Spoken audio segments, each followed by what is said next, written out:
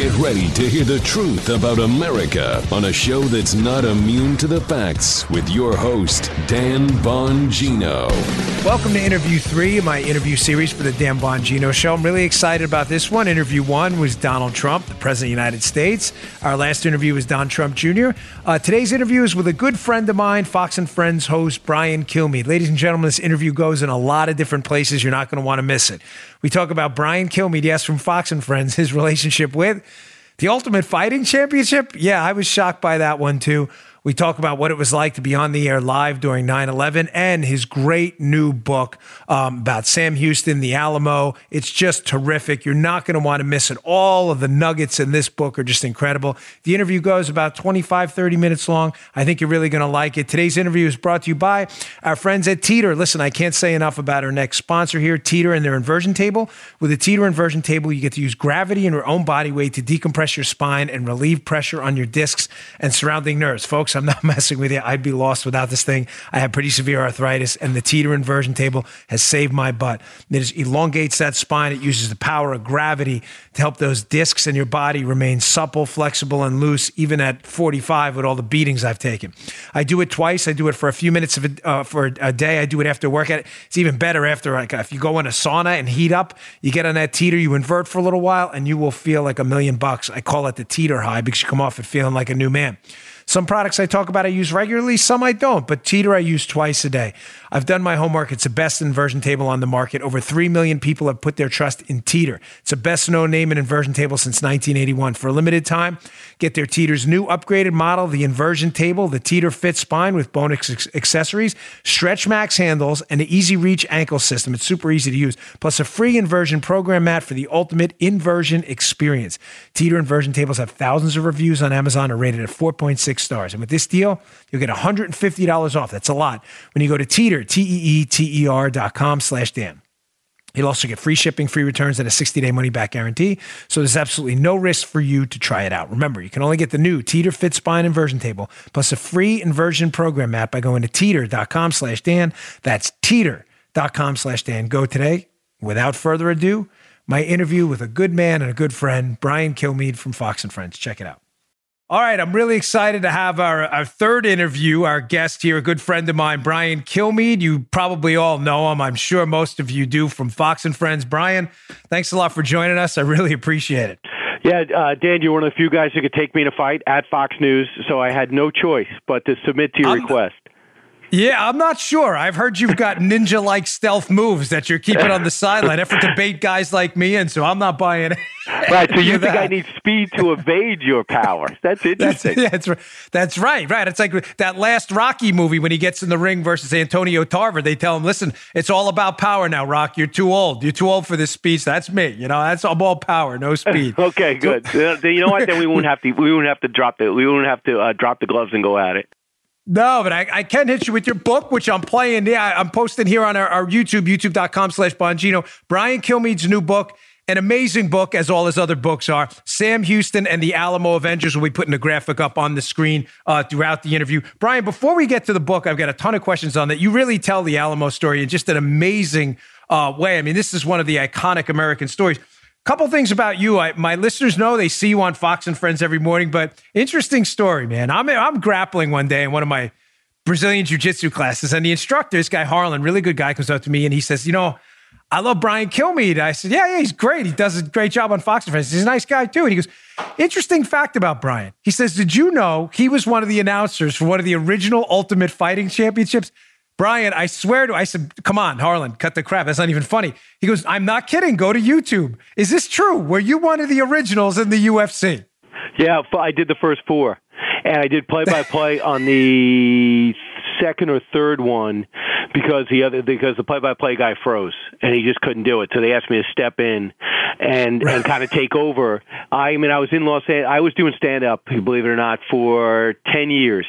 And some of the people I met in stand-up in New York, I moved out to Los Angeles. This guy calls me up and he said, Brian, I work for a promotion firm full-time. You're the only guy I know who knows sports. When are you coming home? I said, Thanksgiving. He goes, all right, I guess it can wait. I go, why? What's up? He goes, I got something that's really hard to describe. I go, what the hell? So the Friday after Thanksgiving, I go into Manhattan, I meet these guys, and they're music promoters. and it's semaphore. And this guy says to me, "Watch this." And he goes, "This is happening in Brazil right now. You see the guy in the bottom?" I go, "Yeah, he's actually winning." And watch. It goes on, and you see the reversal, the Gracie Jiu-Jitsu. Then you see the fights on the beach. But I saw all Jiu-Jitsu, very few mixed martial arts. He goes, what we want to do is put Gracie Jiu-Jitsu against the rest of the world and prove it's lethal. And the only way to lose is to get knocked out or choked out. I go, wow. He goes, what do you think? I go, it sounds crazy. He goes, we want to promote it as someone can die tonight. I go, are you crazy? You can't promote that. Someone can die. Right. So a few months later, I get a call, and they say, we're doing it. We want you to be part of the broadcast. And I go, all right, fine. And they said I'll be around the octagon. I go, what is an octagon? So they go, we'll show you. John Milius designed it, the Apocalypse Now producer. I said, all right, and do you have anybody to do play-by color? And I said, well, my partner in radio is Jim Brown. And he did the Zaire fight, Foreman Ali. He's done a bunch of fights. So he goes, can you ask him? So I go, Jim, would you do this? And Jim named his price. They matched it. They got to fly it. And we flew out to Denver. Did you have any idea at the time it was going to turn into this multi-billion-dollar enterprise? I mean, no. That night, Brian, you were part. I know you know this now, but to remind our audience, that changed martial arts forever. Prior to that, everybody thought you went to a karate school and you were instantly a great fighter. And I'm not knocking karate. It certainly has its benefits. But after that night, people found out there were a whole lot of flaws in the martial arts game. People claimed to be the be-all, end-all. It was fascinating because I like to study, but there was nothing to study. So I just watched these guys train separately, and I'm thinking to myself, he looks stronger. I guess he'll win, but he's not as quick. And it became clear that 95% of fights are won on the ground. And if you can't grapple, you can't win. And if you can punch, you need to punch, but they got to be short punches. And we saw these guys come out, and you guys can watch the first few. The karate guys come out in their gi, and they're trying to line up a kick, and they just get taken down. Even though the guys can take a few blows, they get taken down, and they don't know what they're doing. On the ground, they don't have any idea what they're doing. Then wrestlers started to excel in it. And Gracie Jiu-Jitsu, I watched the guy, they fight 4 or 5 times a night. To win the championship, you had to win at least 3, maybe 4 matches. So you watch a 180-pound guy fight 250-pound guys, 3 of them, and win at the end. And by the end, Royce Gracie was kind of really beat up, and I forgot who it was. It was Chemo. He grabbed his hair. Yeah, Chemo was UFC, I think 3, and he grabbed his hair, and he eventually submitted him. But Chemo gave him a run for his money. Chemo was a monster. Here's what my takeaway from this was. The tougher you are, the more docile and self-confident you are. You don't, even though these guys are lethal and they could win and they were the nicest guys. I go, wait a second. The tough guys who can crush you, it becomes so obvious what they told you in grammar school. If you're really tough, you don't have to act it. And these guys walked around so humble. They did it. Nobody was doing this for a living. They all did it because they just loved it and they wanted to test themselves. And the gentlemanship they showed, I mean, the deference to each other. I'm like, man, now I have a new definition of toughness. Yeah, I fell in love with Gracie Jiu-Jitsu that night, and I never turned back. Quickly, before we get to the book, moving on here, one of the more profound, deeply instilled memories kind of tattooed on my brain from my short 44 years on this planet is obviously 9/11. You were on the air that day. I had this conversation with Steve Ducey as well, and I asked him over dinner one time, and I've been dying, and I told him I wanted to ask you this too. What was that like, being in the studio on live television as this is happening? If you just walk us through what was going through your head, what's coming in your ear through the production thing. I mean, it's only the most consequential attack on American soil and American history, and you're in front of a camera. What do you even say? Well, number one, we're watching a little bit in the break, the local Fox feed, and we see a plane hit the building, and we thought it was a small plane. And by the time we came back, and you could see it on air, realized it was a big plane, and it was a very clear day. And after we did it, we did it for 15 minutes. We're going back and forth, feeding our ear. When the small studio that Bill O'Reilly used to use, smallest studio, used to be a Sam Goody. So it's a tiny studio. The cameramen are right on top of us. So literally, they would be able to hand us papers on camera. You couldn't see it. So we're able to, and everything wasn't online like it was. I mean, you're talking about 2000, and obviously 2001. So, we're getting a lot of information through our ears. So when one person's talking, the other two are getting information. And then when we get off, we watch, and the second plane hits. And then I convinced the crew, because I was known mostly as a sports guy then, I convinced the crew to go with me downtown. I go downstairs, I go, can you just give me a crew? I want to go downtown. And we went as far as we could, and I finally get downtown. I look around, and it's like on the moon. There's nothing not white. It was like you're on another planet. All these papers were everywhere, and everything is white. And as soon as I get to the truck where Rick Leventhal was, out comes David Lee Miller, and David Lee Miller goes, I lost my cameraman. I need your cameraman. And he was our breaking news guy, and I had to give him up. So my cameraman met me another hour, and we were able to do stand-ups around 9/11. But as we're driving down, I do remember going down 6th Avenue, and there was a guy in short-sleeve jean shirt I later find out from the Pentagon, and we're listening to 1010 Wins. That's the local all-news station, and then I see this guy. We pull over to shoot it right down 6th Avenue because it's the most unbelievable scene you could imagine.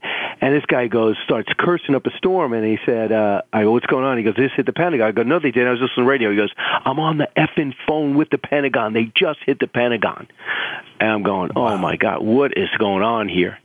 So by the time we get down, we come back. By the time I'm done, we're all the way downtown, and I just sat there. They dropped the tape off. We were literally using tapes back then, and I just walked 60 blocks back, 70 blocks back to Fox, and they said, you can't go home, and they found a hotel for us, and it was nonstop, 4 hours, no commercials. You have someone sit next to you on the set. There's a woman to your left. She can't find her brother. Her brother worked at Lehman or whatever it was. And then you turn to your left, you talk, and then they tell the other person, okay, the person on your right, they were in the attack. They got out of the building. That's literally how we were doing broadcasts for the next 3 weeks. It was crazy. No, I can't even imagine. I mean, me being a Secret Service at the time, agent at the time, we had you guys on Fox. I mean, all the time. I mean, we never deviated from the channel after that. And we were glued to the TV for just weeks after that. And, I asked Steve the same question. I mean, being on the air when you just don't even have all the details. I mean, there were reports it was a bomb, and then we saw the planes, and then remember all the reports coming in. They hit the White House. They hit the Capitol. I remember getting them in the Secret Service office. And it was just such chaos. And to be on live TV and have watched, I mean, gosh, right. You must have, I don't even know what the eyeballs, 10 million watching you, possibly more at the time and listening. What a staggering responsibility. I'm sure that's tattooed on your brain too. But I was very cognizant too. I was in Los Angeles when they hit the World Trade Center the first time. I mean, I'm really into, as much as a civilian can, the war on terror, Islamic extremism. I was out in Los Angeles doing local television in the Inland Empire while doing all sports radio on the weekends. And I was just this bin Laden. I knew all about this guy. I read the book about this guy. I watched John Miller's interview with this guy. I forgot the name of the Pakistani reporter did the interview with this guy. And I couldn't believe that Bill Clinton never even visited the World Trade Center after. When he was in the Sudan, we never even went there. They hit the coal. We don't do anything. In 98, they hit the embassy. And I'm doing mostly sports, and I'm saying to myself, what the hell is going on? Why are we ignoring this? If you look back at the Gore-Bush debates, they don't even bring up Al-Qaeda. Yeah. So to me, 93, they said go up. And in 2001, they said go up again. And meanwhile, because they hit that down low, that was we needed the exact opposite device this time. Brian, one of the things I think people don't know about you that I know, having, we become friends over the years here, me doing Fox, is this is an area of interest to you that you are deeply impacted by. And one of the things I object to strongly, being a contributor there, not a host like yourself, is sometimes I'll see people on Twitter, they'll say, with Fox, you guys are in the it's just dumb. Because it's dumb specifically because even the conservatives or people I would say lean conservative, I've never actually discussed with you your full political ideology, But you have disagreements with the president all the time. I've heard you on the morning news regarding Syria and other things. And I guess my question, because I get this from the audience, what is it like being on Fox and Friends, a show we all know the president glues his eyes to? And, on some issues, you have a disagreement. I've heard you vocally speak out, especially on Syria. Put it this way, all I have to say is I'm not arrogant more than the president. All I'm going to say is I prepare. It's not a matter of me rooting for the Giants or Jets or, said this is what I think. If I want to know security stuff, I talk about you. If no one can unwind what happened leading up to this whole Mueller report better than you. So then I'll go talk to Papadopoulos. I will talk to Carter Page. I'll try to find out the players involved. So what I did over the last years is I don't just interview these people. I get their cell numbers and I talk to them. So I know David. I know Stanley McChrystal. I know Petraeus. I'm not saying they're my friends. I don't even know if they like me, but they give me enough to the time of the day to unwind what this threat is and what's going on. When the tactics are wrong, prior to the surge working, I would talk to McCain on and offline. I talk to Lindsey Graham on and offline. I talk to people like McRaven, who does not like the president. I talk to General Keane, who does like the president. And when they coincide and they tell us the threat is real and we're doing the exact wrong thing, I am not going to hop on television and say, because the president's watching and he has so many enemies, I am going to not tell the truth. How can I possibly be in our interest to pull out of Syria when leave ISIS, worst of the worst, in prisons unguarded and turn them over to the Turks, or leave the Kurds abandoned? If you want to get out, I get it, but there's a way to do it. You graduate out. You weave in the NATO soldiers. You wait for the summit that's coming up next week. You inform our allies. His willingness to get out is great and it's pure, but how you do it has everything to do with the next attack on America. And listen, there was these guys getting knifed to death today in London. There's going to be people attacked again. And what you got to do is you can't eliminate all the threat, but you have to put your thumb on these people. You turn around to the American people, explain what we're doing, explain where the money is, and let us know with 1,000 people how effective those 1,000 are. And they're not fighting every day, they're advising. And they are plotting and planning and arming. And the intelligence they get is keeping us safe here because we're unwinding plots there. I'm not telling you anything new. So if I hop on the air and I find out on Sunday a call with Erdogan, he's pulling out and didn't even tell the Secretary of Defense, I can't pretend like that's a good move.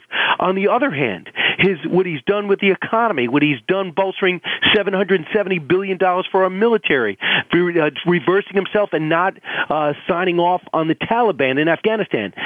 All those are positives, but it doesn't mean I can back them on Syria. And to tell you the truth, putting 600 guys back in to protect the oil shows that I think that my theory is correct, that leaving everything to Iran and Turkey and Russia for no good reason. We had more guys die at Camp Pendleton in the last year than the last 3 years in Syria. So that's what I'm saying, Dan. It's like, one thing is I'm about the country first, as much as I'm pulling for the president. And I'm pulling for, there were things that Barack Obama was doing that were great. My brother's keeper was fantastic. His speech on race 2 or 3 times, especially after his reverend came out and said those ridiculous things, was extremely strong. I appreciate his presentation and his charisma. I just don't like his domestic and foreign policy overall. But it doesn't mean I hate him and I'm not pulling for him. I'm pulling for the president every day, but I'm for our country first. Yeah, no, I understand, and I have some disagreements with you on that too, on the policy, but I get it, and I respect that it matters to you, and it matters to you a lot. I watch Fox and Friends. I'm not just a guest on it, and I see your passion, and I think my audience respects that too. One final question before we get to the book. Again, we're talking to Brian Kilmeade, the author of this terrific book right here, Sam Houston and the Alamo Avengers. Go pick this up. This will open your eyes. We'll get to the book in a second. Just one final kind of lighter note question. Whenever I do book signings, I get this question a lot about you. I've actually told you this in person, but my audience may want to know. Do you ever sleep? You do Fox and Friends. You're probably there at what, 4:30, 5 o'clock, probably earlier. Who knows? I'm up at 2:30. They're at 3:45. Figures. I fill in for you, so I'm never there when you're there.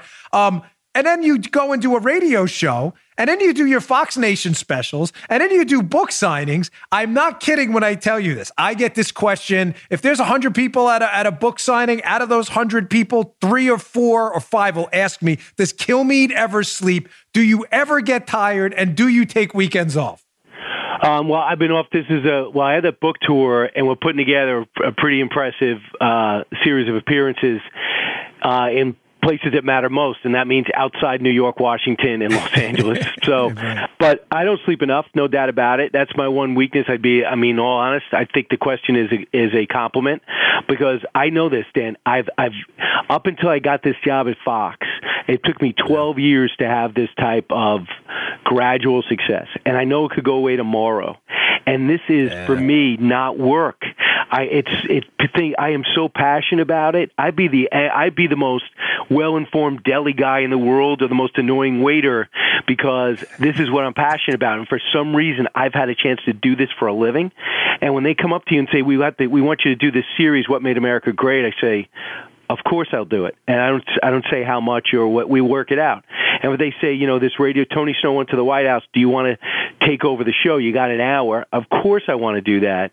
And then when they say, when I had this George Washington Secret Six idea, and I showed some people, it took me a couple of years, and we finally get it sold, and that book does well, and they say, would you like to do another? And I'm thinking to myself, yeah.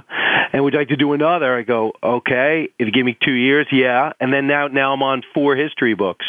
So, and I show up, and I'm at the Alamo, and I think for What Makes America Great, I'm like, oh my goodness, everyone in Texas knows the story so well. How do I make it different? And when these experts walked up to me and say, no one really tells the whole story of what led to it, and then what happened after the Alamo, why the Alamo matters, and then what about the remarkable victory, I said, okay, let me tell the Alamo story for Fox Nation, but what if the whole book is everything? Like, what if it's the whole Texas Revolution, 60 years after our first, we're doing it again for the exact same reason? It's interesting in the book. I know most Americans are obviously familiar with the contours of the Alamo story, many in very deep detail. Most Texans are. But just quickly, if you could explain the odds here. Sometimes people don't understand what happened at the Alamo in the massacre over this 12 days, as one of your chapters has had 12 days of indecision here. The odds stacked against these warriors at the Alamo fighting for independence there. The odds were just overwhelming. Santa Anna's army, this was one of the most powerful armies of the time, was it not? Yeah, and they're organized, and they have experience, and they got this experience for total victory. They were under this theory that the way to win is to kill everybody, and do something horrific with their bodies, like you burn them, and you say everybody from neighboring towns, spread the word. This is what happens to you if there's an uprising. And, they would put up the black flag, and they'd go, no quarter. You're dead, and you fight to the death, victory or death. And essentially, when we cut a deal, just to give you a sense of what goes on, because people are going to push back on this and say we stole Texas. We never stole Texas. We had it in Louisiana Purchase. This horrible person named Thomas Jefferson and Andrew Jackson both were convinced of it. So we do this Otis Adams agreement. We say, we'll take Florida, you take Texas, Spain. And Jackson was beside himself. So was Jefferson. He goes, are you kidding me? We had Florida. They were going to leave anyway. They can't stop us. Why are you giving them Texas? Well, sure enough, they can't populate it. So it's by 1800, there's nobody there. It's full of Comanches and Apaches, and there's not enough people in what we now know as Mexico and Central America to populate it. So Moses Austin, the father of Stephen F. Austin, comes down. He's looking to remake himself. Everyone was going bankrupt back then. I mean, it's unbelievable. You'd have everything and lose everything. No social safety net, obviously. So Moses Austin goes and cuts a deal. He says, listen, if I bring 300 families here, what kind of deal could you cut? I mean, they go, yeah, you could bring them. No tax for 10 years. They got to be Catholic, and they got to adhere to our rules, and the rules are basically the Constitution that they're fine with. So they bring in 300 families, and these families are clearing land. They're starting to form towns, and that's exactly what Spain wanted. Well, Spain loses their colony, and Mexico becomes its own country. So Stephen F. Austin takes over. His dad died, and he goes, guys, just want to make sure we still got that deal. And they go, no problem. Then in comes Santa Anna and goes, yeah, we're throwing out that whole freedom and liberty thing. So you guys, we're going to send governors and mayors, and we're going to control you. Well, how do you think Texans responded to that? They've had a thriving community. They are doing everything they're supposed to do. People are coming down for second chances, for new opportunities, running from the law. And they start going, excuse me, we're not giving up freedom and liberty. And one of the quotes I have in the book is Santa Anna says, my people will not be ready for freedom and liberty for hundreds of years. Well, don't tell that to us. We just fought a war for it, and we're going to fight another one. After some early victories, Sam Houston comes in. He's perfectly qualified to do this. Says, guys, calm down. Let's form an army. We got to back up, write a Constitution, Declaration of Independence. Or our guys just go in and they take the Alamo, and they take a standing army, generally coast, and they just force them right out. And they basically, instead of killing them, he said, just promise me you'll lay down your guns and not fight in this battle anymore. They give their word, but they go back on their word. And there is William Barrett Travis. There is some other great Americans there, and they're going to fortify the fort and keep it. Sam Houston goes, don't stay. We don't need to be caught up in one unit. We don't need this area. Let's move out. So he sends in Jim Bowie. He says, Jim, tell these guys to leave. They'll listen to you. And he goes back and cuts a deal with the Cherokee and all these Indian tribes to stay out of the battle. And then he goes back to the Declaration of Independence. Well, when Bowie gets there, he sees this place thriving. He sees that sense of camaraderie. They had 2 early victories. He goes, who's going to stop us? We're Texans. We're Americans. We're fighting for freedom. We got the right thing on our side. Well, in comes Santa Anna. He wants to crush this thing right away. He brings in 3,000 guys, and they surround the place. And William Barrett Travis is trying to get some reinforcements. No one's coming. So he writes these famous letters, listen, we need some help, but if not, we're going to fight to the death, victory or death. And these eloquent letters set up this mythical quality about this battle. They lasted 13 days, 180 guys killed over 1,000 Mexicans, some of their elite troops. And by the time they storm in and they breach the walls, they kill everybody, including Davy Crockett, Jim Bowie, William Barrett Travis, shot in the head. They burn all the bodies. And instead of Santa Anna thinks it's his ultimate victory because he killed these famous Americans, well, what do Americans do when pushed? They're not going to get intimidated. They fight. Yeah. And he would shape the battlefield, and that's what I was, shape the battlefield the rest of the way. Yeah, matter of fact, I know one of the interesting portions of the book is the whole story behind these great Americans, Jim Bowie and Davy Crockett, who was only 49 when he perished there at the Alamo. And it's interesting. You say you would think it would have the opposite effect. I think Santa Anna overestimated this. This American hero, this frontiersman, Davy Crockett, the death of Davy Crockett, right? You'd think it would be a morale killer, but this eventually motivates the Texans to fight back and leads to what you describe further in the book, the eventual defeat of Santa Anna's army. And not only that, it's the Battle of San Jacinto. I find the exact tree, which is now known as the Which Way tree. So you have to tell the toughest people on the planet who don't like discipline to retreat, because Sam Houston knows, I got one fight. Win or lose, it's going to one fight, and I got to win it. So he's got to retreat, train his guys, gather more people, keep their morale up, at the same time knowing he's basically the only one with military experience. None of these guys have even shot a man before. So all they are is tough and motivated, and they have to move their families with them. It's called the runaway scrape. We find, and you see it in the special, and you could find it online, I put the piece on the Which Way tree that Sam Houston stood in front of, and there's branches. One points towards the American border, one points towards San Jacinto. And they go to San Jacinto. He says, we're going to fight, and they go. And they're still outnumbered basically 2-1. And they look across, and there's Santa Anna and his army. And they think they're going to fight the next day. But when they don't get up early and fight, everyone thinks, well, what's going on? Well, he gets up at 10, open up a tent. They have a war council meeting at 12. He goes, you know what? We're fighting today.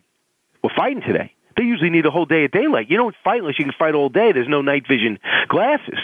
So right. Santa Anna's people realize he doesn't think they're fighting. So these guys had marched all night to face Sam Houston. They were actually sleeping.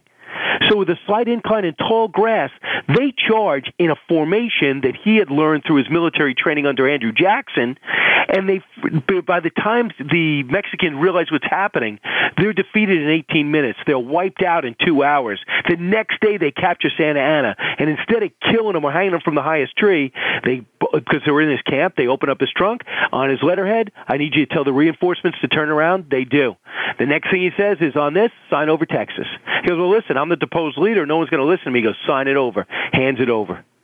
So they go and they meet, and they have a Declaration of Independence. They have a Constitution. They hold on to Santa Ana for a few more months, and Texas becomes its own country for 9 years.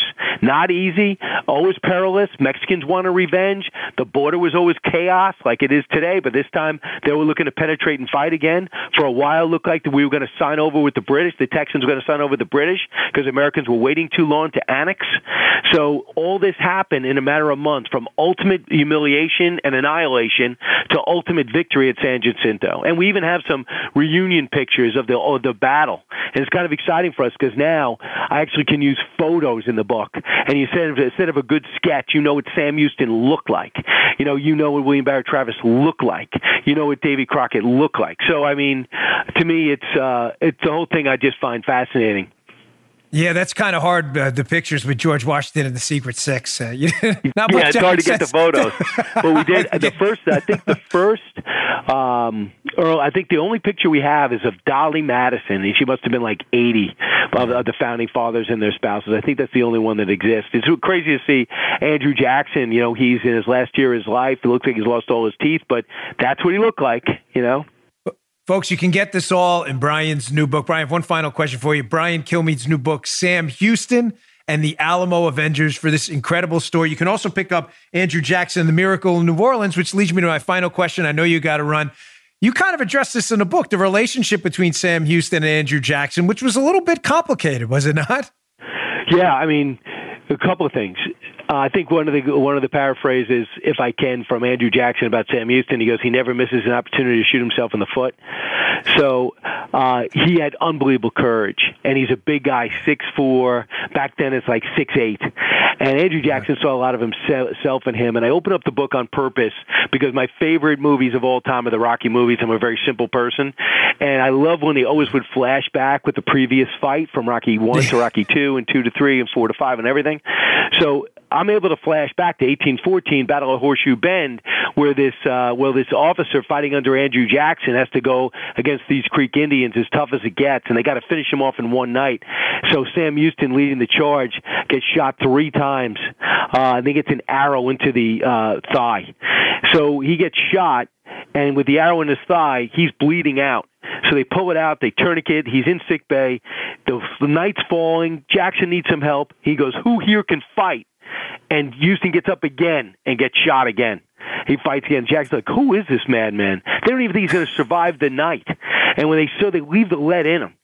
And the next day he survives, and the next day he survives, and they send him home. He lost 50 pounds. And then he'd get a commission, and he'd see Washington burned to the ground. He learns 2 things. Courage has got to be calculated, and he learns that how fragile our democracy and our country is. And for Jackson, he would take him under his wing for the rest of his life and lead him towards the governorship, the Congress, and governorship of Tennessee. They would sit on his porch, and James K. Polk and President Buchanan and Martin Van Buren, future presidents in Houston, used to try to solve the world problems, and they always would come back to Texas. How the hell did we give up Texas without a fight? We got to get Texas. And it just lays the groundwork for what would be the Battle of 1836.